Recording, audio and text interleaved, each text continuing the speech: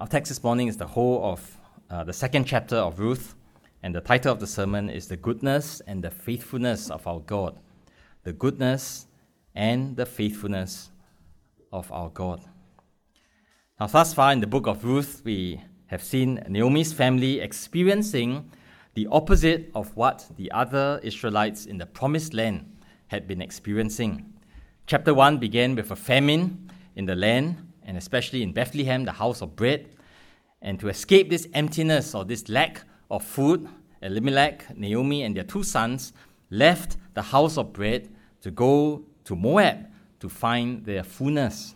Sadly, while they did find physical food, they experienced a different kind of emptiness.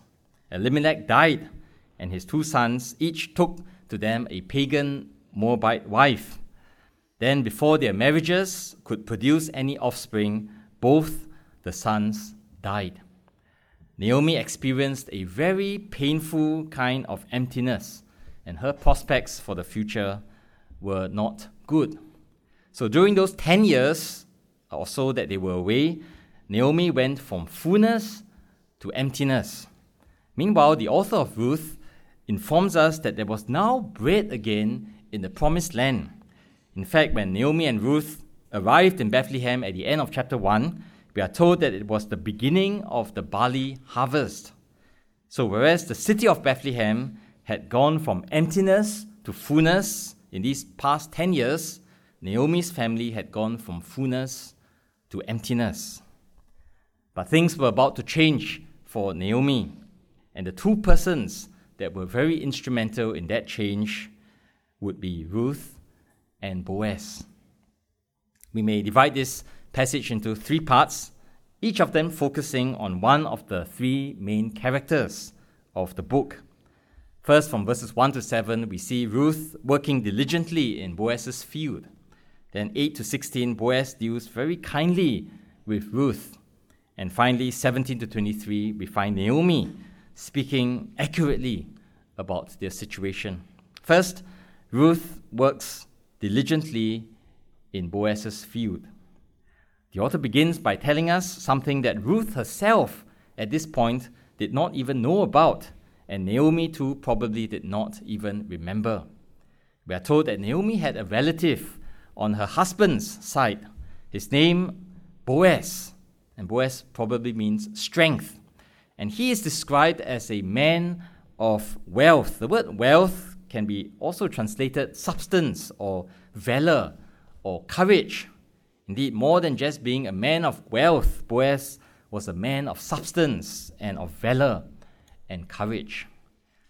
So having introduced us to this crucial character, the author continues in verse 2 with Ruth seeking permission from Naomi to go out and to get some food for the both of them by gleaning.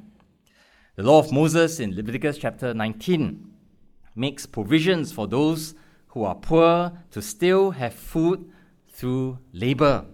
The activity of gleaning may be distinguished from the ordinary work of harvesting, but it is nevertheless a form of work, very hard work. So the poor in those days were not to simply depend on handouts from the government or from the state or other institutions. And as an aside, we note that this concept of providing for the needy through providing them work to do rather than simply giving free food or money is a principle which all governments and states would do well to adopt. So farmers in those days were required by law to leave the corners or the edges of their fields unharvested so that the poor may be able to go to those areas of the field in order to find something. Furthermore, the farmer is not to pick up what has fallen to the ground of itself or what was accidentally dropped by the harvesters in the process of farming or reaping. These things were to be left to the poor gleaners who came behind them and who gathered after them. The phrase in verse 1, in whose sight I shall find grace, suggests that in those days not all landowners were so kind and gracious to the poor who had come to glean. And Ruth, being a woman and being a foreigner, was in an even more disadvantaged and vulnerable position. Not only could she be ill-treated by unfriendly landowners, but she could also be ill-treated and bullied by fellow gleaners who might push her to the back of the line, as it were, so that by the time it was her turn to glean, there would have been nothing much left.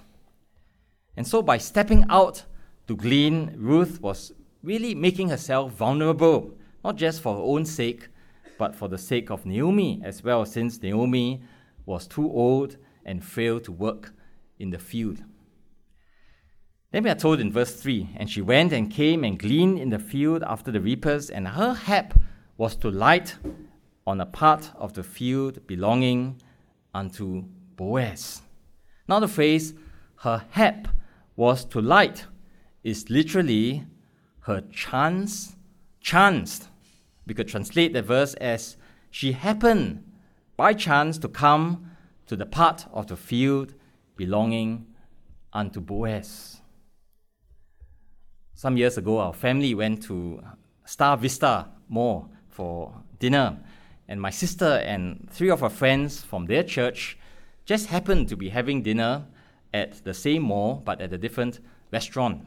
So after dinner, we were walking around, and we went into their group, and we stood there for a while talking. I know all of them quite well. We all grew up in the same church many years ago. But while we were talking, the husband of one of the ladies in the group arrived to fetch his wife, and I know him quite well as well. He, in fact, is the current pastor of their church. And he asked if we had all arranged beforehand to meet at that place. And I said, no, we met by chance. And immediately all of them went, oh, and they shook their heads in mock disapproval.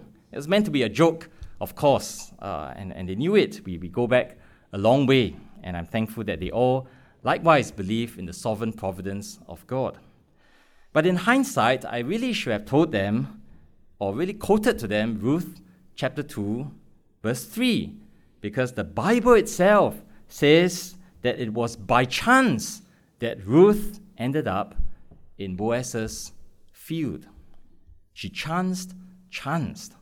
Now, the author of Ruth was not, of course, denying the doctrine of God's sovereignty and of providence, but rather he was really trying to emphasize this point, that Ruth did not intentionally go to that field. After all, being new to Bethlehem, she had no clue or no idea whose field would be a good one to go to, and so she had no obvious reason to pick one field over another. And yet, of all the fields in that place, she ended up in Boaz's.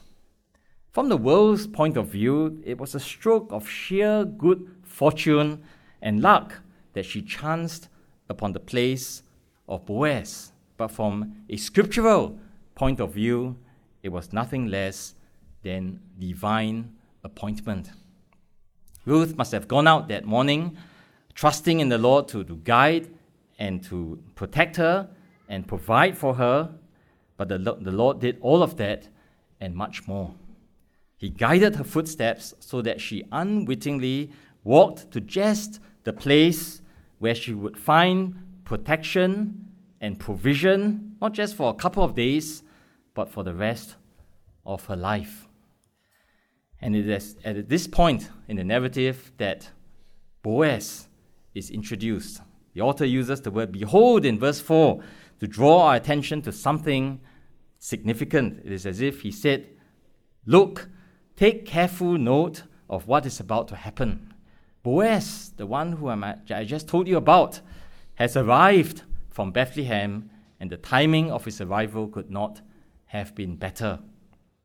When he came to his workers at the field, the first thing he said to them was, the Lord be with you, meaning to say, may the Lord be with you, my workers, may he cause you to know his presence in all that you are doing. And his employees immediately answered their boss, the Lord bless thee, following the pattern of the Aaronic benediction. So just from the way Boaz interacted with his workers, we get an indication not only of his godly character, but also of the godly working environment in his field. Next, we are told that Boaz asked one of his young men, whom we might call the foreman or the supervisor, "Whose damsel is this?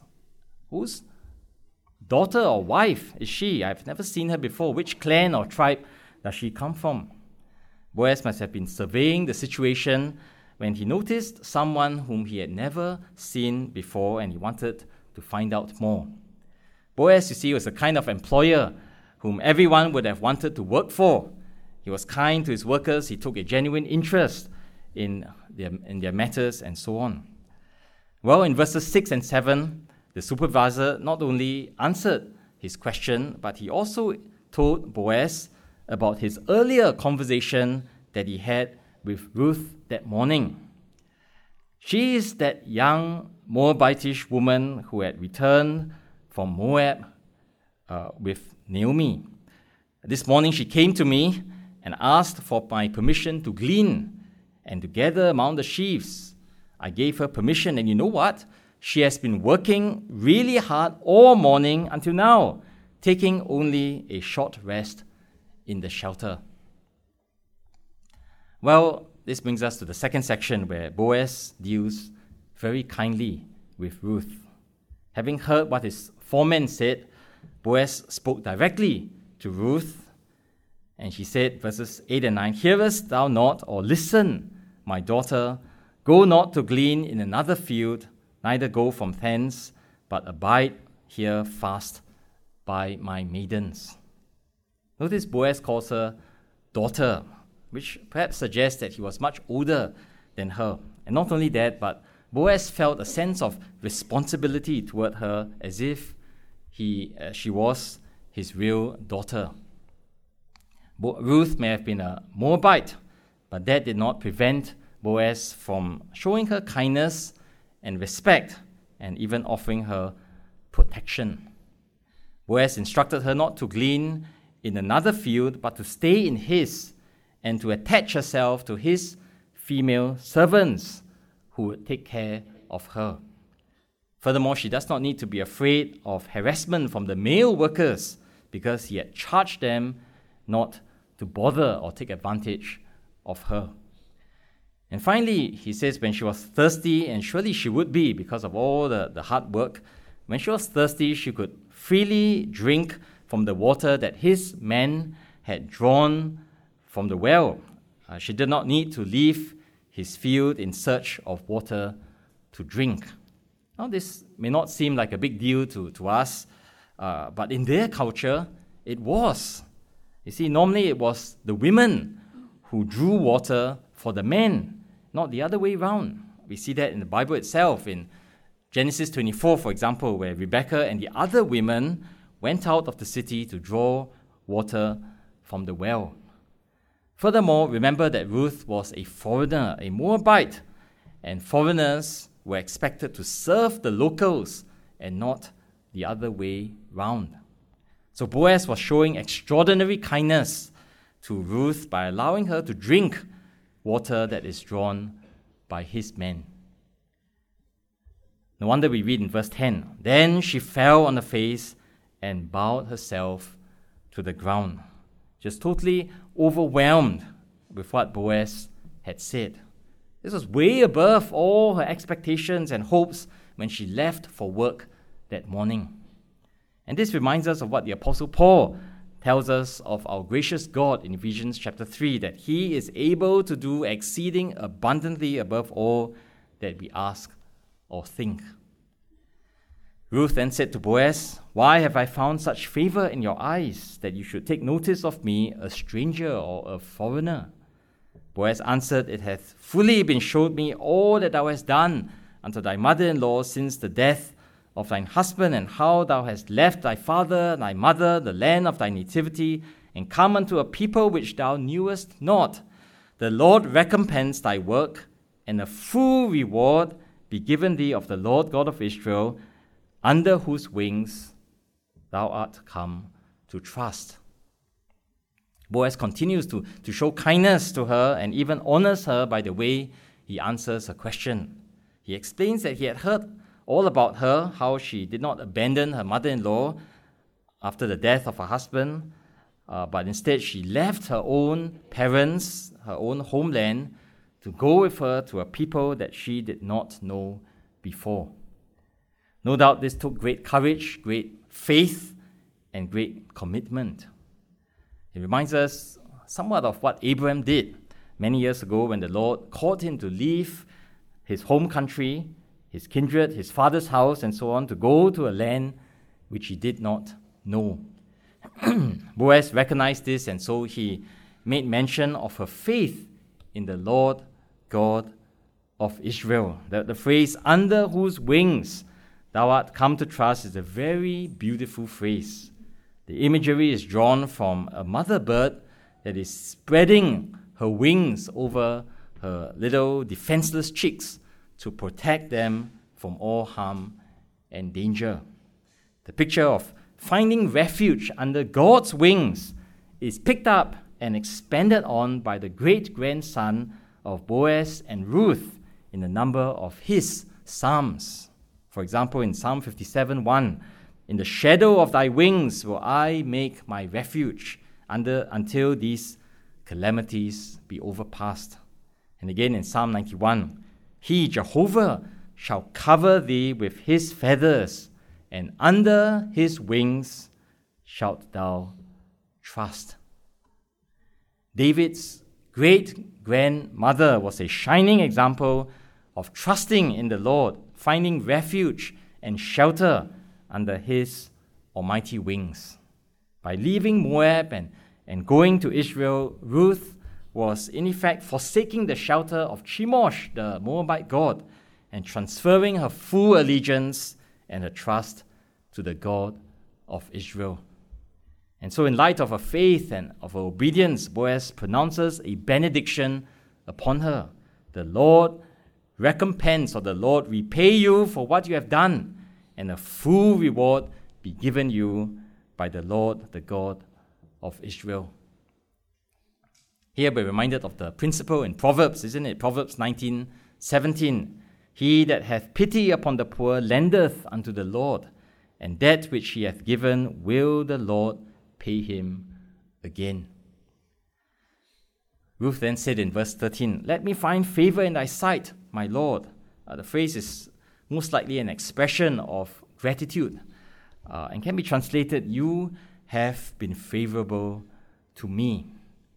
And then she goes on to give two reasons for her gratitude. First, because he has comforted her in the sense of providing relief and assurance. And secondly, because he had spoken kindly unto her. These were probably the first kind words that anyone had spoken to her since her arrival in Israel. The phrase, "though I be not like one of thine handmaidens," really draws attention to the wide gap in social status or standing between someone like Boaz and someone like Ruth. Previously, she had mentioned already that she was a stranger or foreigner, but now she highlights the fact that she was not even one of his lowly servant girls. And so from a racial and a social point of view, Ruth ought not to have been the recipient of such kindness. Boaz's kindness to her went beyond the boundaries of race and class and gender. Again, we today may not think very much of these things, but in those days and in that culture, these differences, these class distinctions were very significant. One could say that Boaz was way ahead of his time in terms of how he sliced through these barriers. But much more than that, Boaz was really being an instrument of the Lord to bless her and to do her good. Or as one commentator puts it beautifully, it says, "The wings of God are embodied in the person of Boaz." The wings of God embodied in the person of Boaz. Verse 14, Boaz said to her, "At mealtime, come up hither and eat of the bread and dip thy morsel in the vinegar." And she sat beside the reapers, and he reached her parched corn, and she did eat, and was sufficed, and left. Most likely there's a gap of several hours between verse 13 and verse 14. After Ruth had spoken the words of verse 13, she went back to the field, but now it's lunchtime. And Boaz says to her in verse 14, "Come over here." See, what happened was that at lunchtime, all the laborers of Boaz would come together for their midday meal, whereas the gleaners, or those who were not his hired laborers, had to find their own food. So Ruth was probably at that point sitting some distance away from Boaz and his workers. And given her poor economic condition, it's likely that she had brought nothing with her for lunch because there was little or nothing in their house. Now, Boaz could have simply instructed one of his servants to take some food and give it to her, but he does much more. He invites her over to eat with them. Again, we must remember that in the ancient Near East, having a meal together was symbolic of fellowship and of hospitality. Boaz was really extending friendship and hospitality to this lowly foreign woman from Moab. But that was not all. He gave her bread and invited her to dip her morsel in vinegar, which probably refers to a sour sauce or condiment to moisten and to add taste to the bread. And then when she had taken a seat among the workers, we are told that Boaz himself served her with parched corn or roasted grain. And not only that, but he gave her more than enough roasted grain so that when she had eaten her fill, she still had some left over to bring back to Naomi.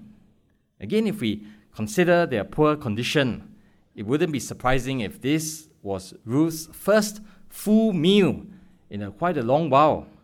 Surely she wasn't expecting something like that on her first day of work as a poor gleaner. Well, lunchtime was over, and just after she had gotten up to return to the field to work, Boaz says to his young men, "Let her glean even among the sheaves, and reproach her not. And let fall also some of the handfuls of purpose for her, leave them that she may glean them, and rebuke her not." We could say that Boaz shows kindness to Ruth even behind her back, without her knowledge. Previously, he had told this man not to bother her, but now he goes further. He instructs them to let her glean even among the sheaves, which was not the usual practice. And not only that, but they were to purposely pull out some stalks from their bundles that they had gathered and drop them on the ground so that she could gather up after them. Clearly, Boaz is going way beyond even the requirements of the law with regard to gleaning. We do not know if Ruth was aware of what was going on behind her back as she continued laboring diligently for the rest of the day, and her labors were richly rewarded. Which brings us to the third and final section where Naomi speaks accurately about their condition.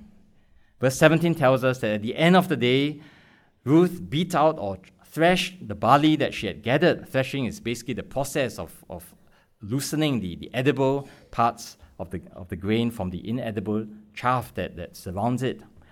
Then she measured out the grain that she had threshed, and it amounted to 1 ephah, which is a measure of volume. Scholars are not agreed to the exact size of an ephah. Estimates range from 22 to 36 liters.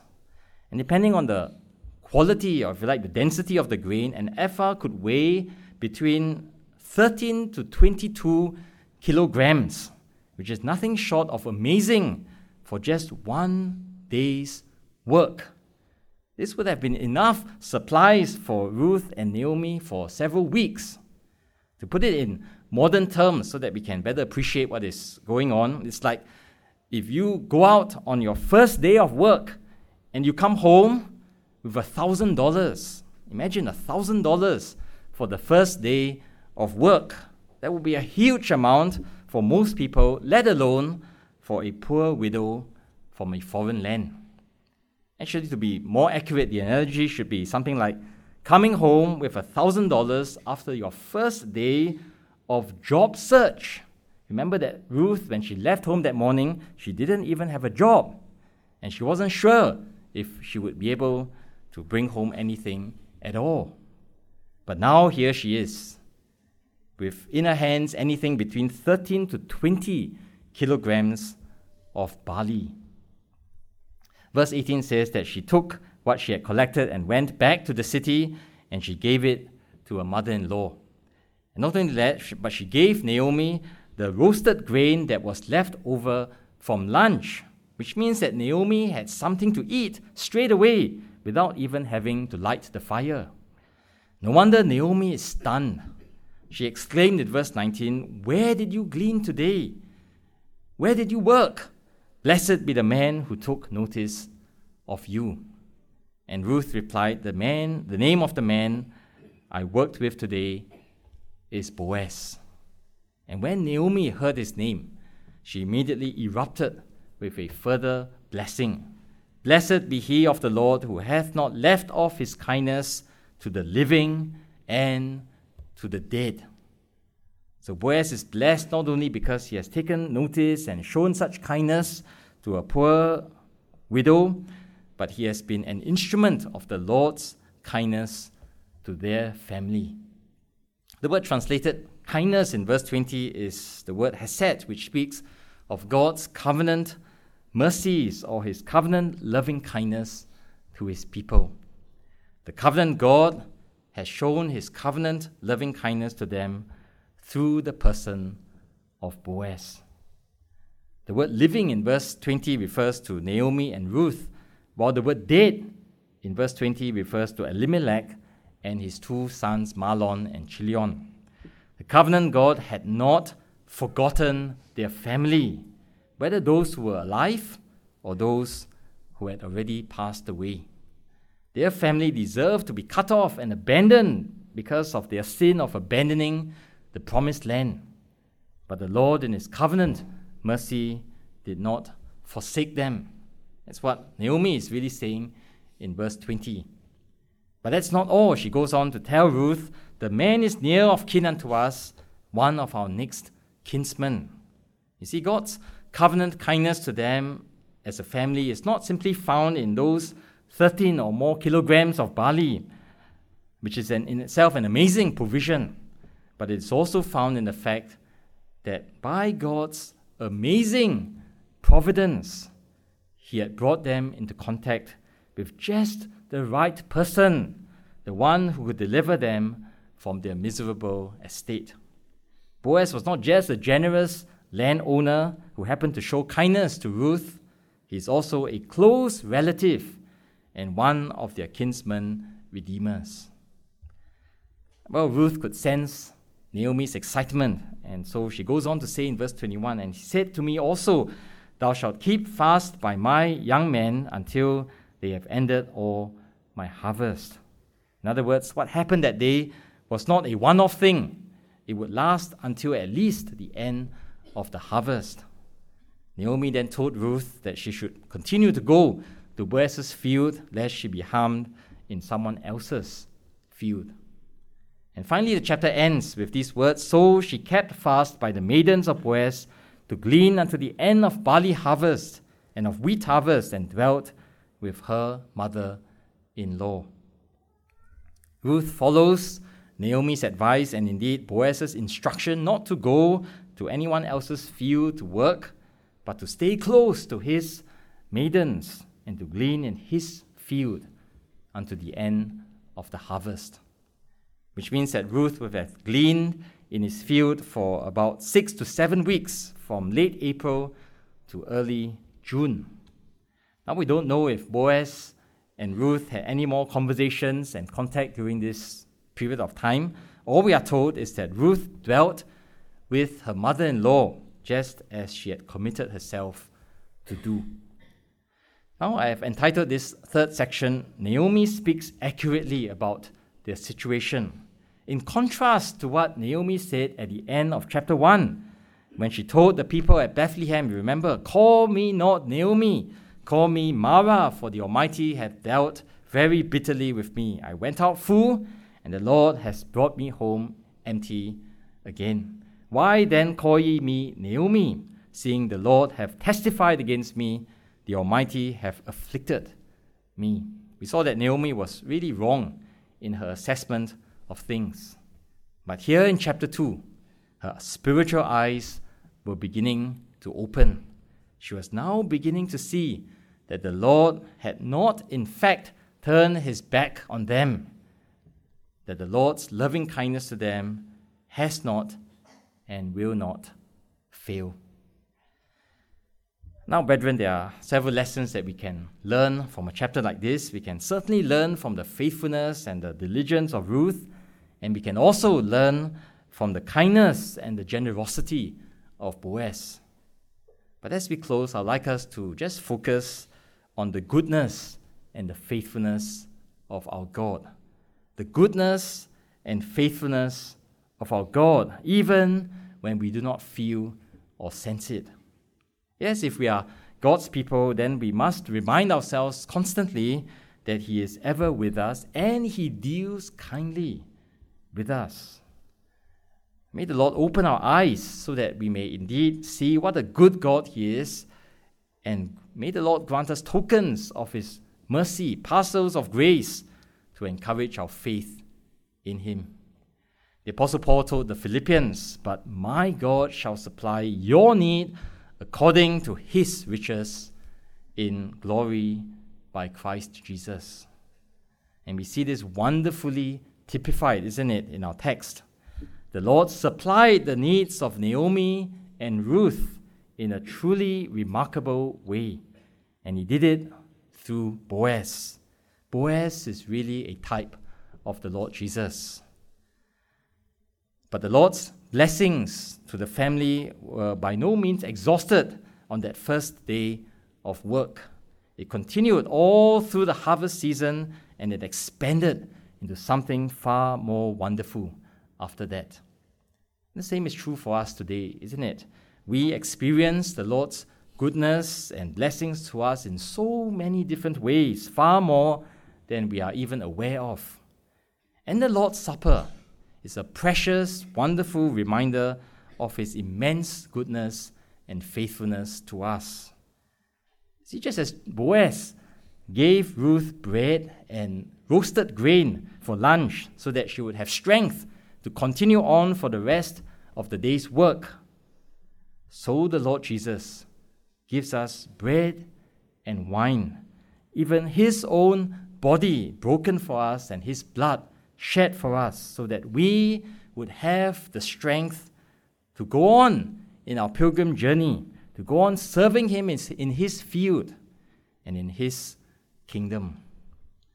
And then beyond His provisions in this present life, the Lord's Supper also reminds us of the greater blessings that await us in the time to come.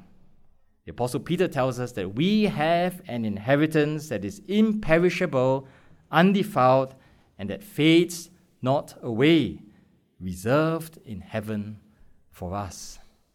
And the Lord Jesus assures us that just as He had gone to prepare a place for us in His Father's house, so He will return to receive us to Himself, that where He is, there we may be also. And we will sit at His table to drink of the fruit of the vine with Him. We read these beautiful words in Matthew's Gospel, and Jesus took the cup and gave thanks and gave it to them, saying, "Drink ye all of it. For this is my blood of the New Testament, which is shed for many for the remission of sins. But I say unto you, I will not drink henceforth of this fruit of the vine until that day when I drink it new with you in my Father's kingdom." Oh, brethren, may our faith be helped and strengthened through this story of Ruth, but also through the Lord's Supper. May our eyes be fixed on our heavenly Boaz, even the Lord Jesus, and may we remember His goodness and His faithfulness to us, that He will never depart from us nor abandon us, no matter what happens. Thank God for that. Amen. Shall we turn to our third psalm for this morning?